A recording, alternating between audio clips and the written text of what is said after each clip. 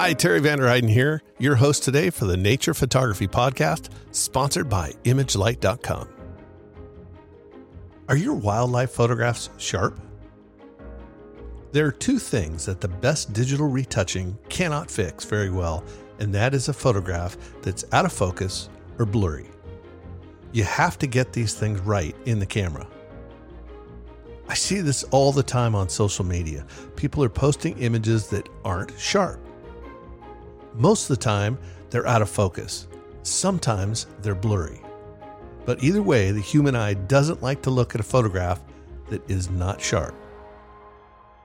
That's the basis of why shallow depth of field images are so compelling. The photographer is forcing the viewer to look at what they want them to look at by making some parts of the photograph soft and some parts sharp. The eye will always go to the sharp section of a photograph.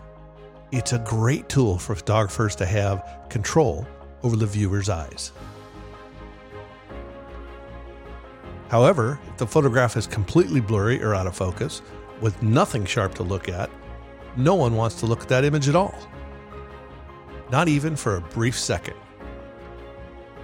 So stop shooting blurry and out of focus images, and most of all, stop posting them on social media.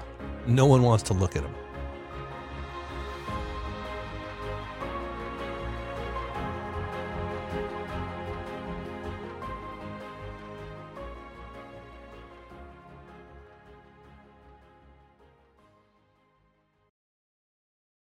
In today's episode, we'll solve the easiest of those two photographic problems: blurry images. The blurry image is caused by one of two things happening during your exposure. Either your camera is moving too fast for the shutter speed you've chosen, or your subject is moving too fast for the shutter speed you've chosen. Needless to say, this all revolves around your shutter speed. The shutter speed is the part of the equation that intertwines with aperture and ISO to make a proper exposure. The standard issue solution for blurry images is to shoot at 1/60th of a second or higher when you're hand holding your camera. This is an overall good place to start, but like all simple solutions, they're easy to break. And in this case, making your handheld photographs at 1/160th of a second or higher will not be a complete solution. Let's go outside and do some test photography to see if we can help photographers stop shooting blurry images.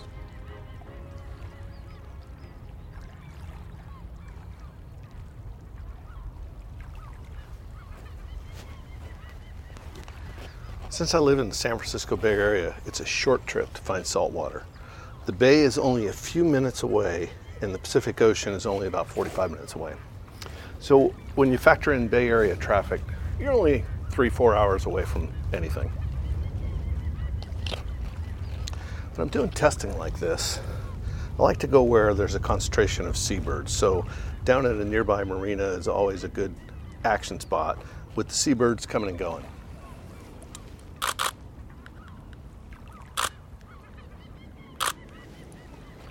For starters, I'm using Nikon equipment, and for the first time I'm shooting with a 24-70 zoom lens, and I'm shooting at a 1/60th of a second at f8.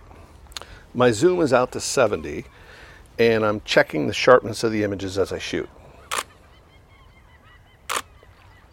The first shots are just of something stable, like a post or a rock. I'll shoot this post here. I'm using professional techniques to hold the camera. My left hand's underneath the lens and my right hand's free to move the dials around. And I've got stability in my body too, because I'm moving the camera right next to my face. It's anchored against my face, and then I'm also bringing my elbows into my chest to keep a stable situation. Now my feet are a little bit different. My left foot is pointing towards the subject. My right foot is perpendicular to it. So as I'm standing there, I'm going to flex my knees a little bit. So my body's kind of turned a little bit to the right and then twisted back forward to my subject. So this gives me a real stable shooting position. So in shooting something stable like a rock or a post or something along those lines, I can easily have that sharp at 1/60th of a second. Now let's start with shooting some moving birds. The technique I like to employ when shooting moving subjects is panning.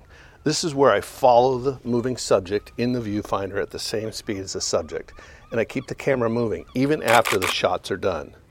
So if I do this properly, there's going to be much less dramatic movement as far as the subject in the frame.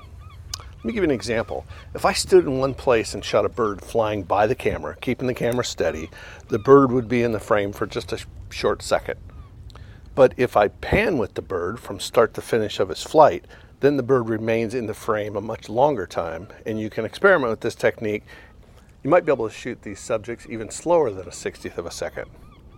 This panning technique is used to sometimes make a background blurry and the moving subject sharp. But I'll give you a little fair warning. This is a really fun technique, but you got to do it a bunch of times to get it exactly right. So get used to panning, get the speed right, follow your subject across, and shoot as you go. So as I'm looking at these shots on the back of my camera, I'm noticing that some of the birds that are in flight are a little soft. So I need to adjust my exposure to gain a faster shutter speed. So I'm just going to dial that in. I'm going to put in we'll say a 250th of a second, and I'm going to adjust with my f-stop and my ISO. And we'll try that again. Okay, and looking at the back, that's a little bit better, but I think I still need to go a little faster. So let me get up to a 500th of a second.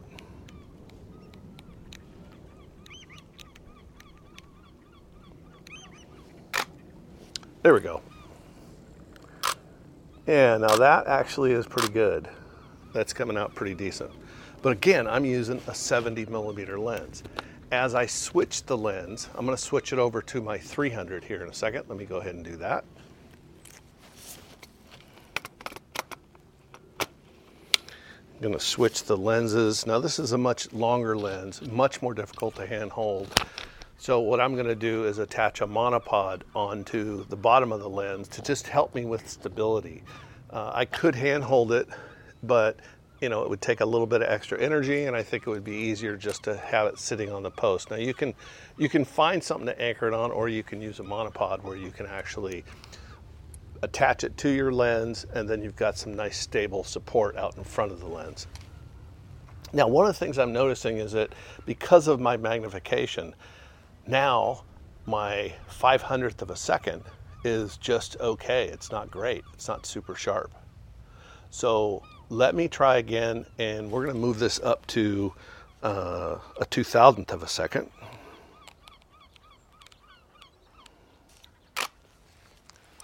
Okay, so I'm doing a little bit better.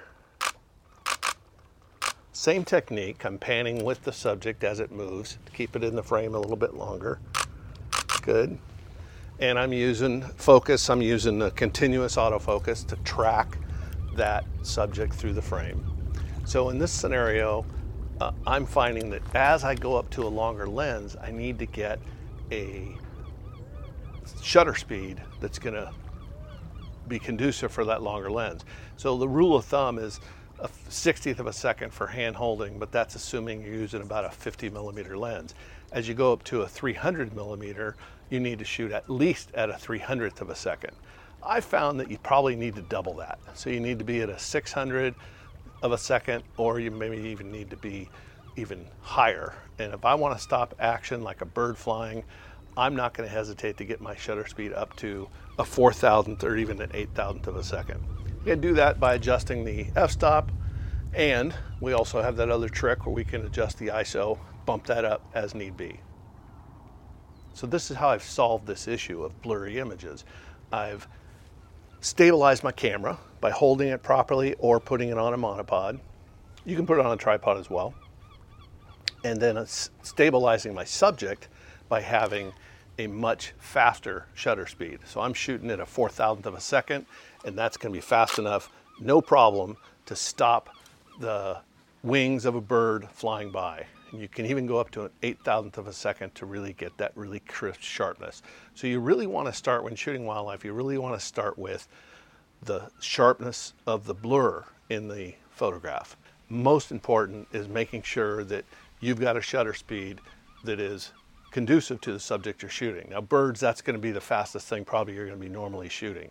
If you're shooting wildlife, a lot of times they'll freeze while you're like big game animals, while you're trying to photograph them, they'll freeze for a second and you can shoot them obviously much slower shutter speed.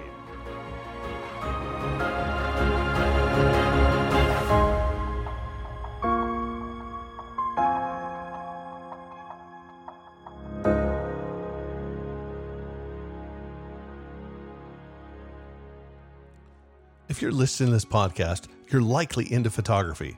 Coincidentally, so am I. I'm Terry Vanderheiden, full-time professional photographer. Not only do I create photographs for a living, I do photography just for fun. In my spare time, I also teach photography classes and workshops. If you'd like to find out more about what I offer, check out my website at imagelight.com. That's spelled IMAGELIGHT.com. You can also find some videos I've created over on YouTube. Just search for Terry Vanderheiden or search for how to use a monopod, and you can find me that way. Feel free to email me if you have any questions on the topics I cover in this podcast or suggestions on how I can improve it. If you like this podcast, please give it a star rating and maybe even a quick review so others can find it easier. It would be great if you could share this podcast with other friends who might have an interest in photography. I'd really appreciate it. And thanks again for listening.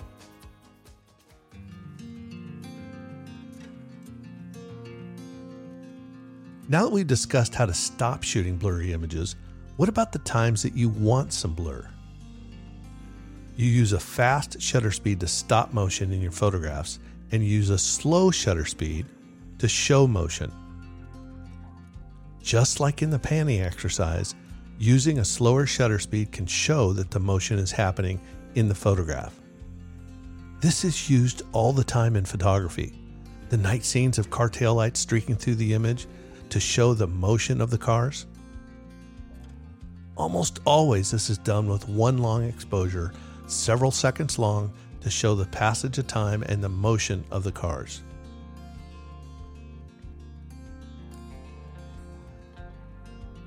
We use this technique of a slow shutter speed to photograph waterfalls blurred to show the motion of the water flowing through the scene. Understanding fully what the proper shutter speed being used is can greatly improve your photographs. Alright, so let's get into it. Faster shutter speeds stop motion and slow shutter speeds show motion. When using a slow shutter speed, it's best to keep your camera on a tripod or at least a stable platform of some type. I also like to use the cable release so that when my camera is stable, I don't risk any camera shake by moving the camera by me pressing the shutter release. Stability is the key. Expensive tripods work well at just about any height, but inexpensive tripods can work well only if the legs are not extended. The only downside to this is you have to work closer to the ground. So if your camera moves at all when your tripod legs are extended, shorten the legs to get more stability out of it. Another trick that's used quite often is some sort of stabilizing weights. When my setup is near my car, I'll often use sandbags to help keep the tripod from moving. These will also help under windy conditions. Sandbags can be homemade or you can buy them at most professional camera stores. I know that they have them online at B&H Photo. The most popular ones are saddle style sandbags. These have a handle for moving them around and equal weight distributed on two sides of the bag. They are, as you've already guessed, just canvas or Cordura fabric pouches that have sand in them to create the weight. You can also get shot bags that they use lead shot or something similar from the hunting world to create the weight. These bags range from a couple of pounds to up to 25 pounds. As you can imagine, the heavier the bag, the more stability it can bring to the tripod. The question always is, how much do you want to carry? I have found 15-pound bags to be pretty easy to move around. If you're more of a DIY kind of person, you can use a gallon-sized jug like an old milk carton and fill it with water on the spot. Many tripods have a little hook called a ballast hook that's usually in the bottom of the center column of most tripods. From here, you can tie a small piece of twine and hang your water jug sandbag to pull weight down from the center of the tripod to help stabilize it. You can also substitute an open bag and gather nearby rocks to fill the weight and do the same thing. When you do have the luxury of sandbags, I also put bags around each leg as it hits the ground to stabilize the setup even further. Once you have your camera on a stable platform in the form of a tripod that's sturdy or weighted down, you are ready to shoot. At this point, you can do whatever you want. All of the shutter speeds are available to you. Now, most cameras start at 1/8,000th of a second and are timed all the way down to 30 full seconds. The only thing stopping you will be the quantity of light that's available on that given shot. As a professional photographer, there's one tool that I use just about every day. And no, it's not my camera. It's my computer. More specifically, Adobe Lightroom. I've been using Lightroom from the very beginning since it was introduced back in 2007. I've taught many photographers how to use Lightroom in my hands-on classes, as well as through online training.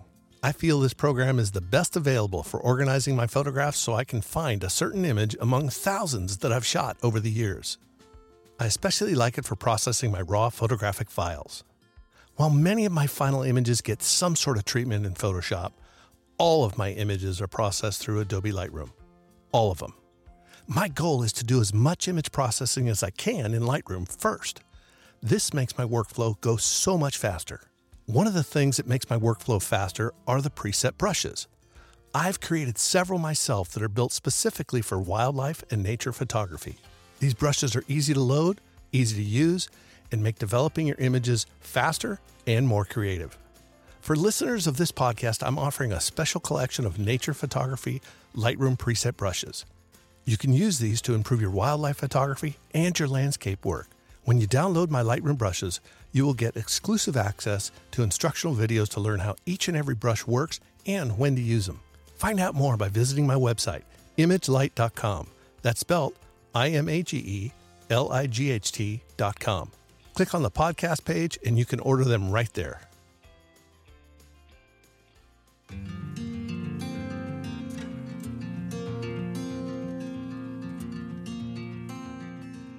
If it's a bright sunny day, you'll not likely get to set your camera too slow, and then your only choice is to add some neutral density filters to the front of the camera to cut the amount of light entering the camera.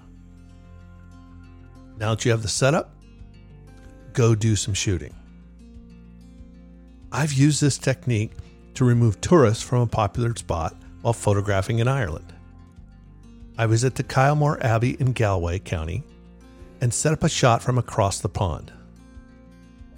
The downside of this shot is there were a bunch of tourists milling around in front of the Abbey, so in order to eliminate them, I took a shot at 30 full seconds. I had a very stable tripod and I had to use a heavy neutral density filter to shoot at 30 seconds during the day, but the results were great. Almost no one stood in place for a very long time, so they're all blurred. They didn't even register on the sensor. The result was a shot where the Abbey looked totally deserted. So get out there, do some shooting with fast shutter speeds to clean up the blurry image issue, and then go to the other extreme and create some shots that show motion by stabilizing your camera and shooting really slow shutter speeds.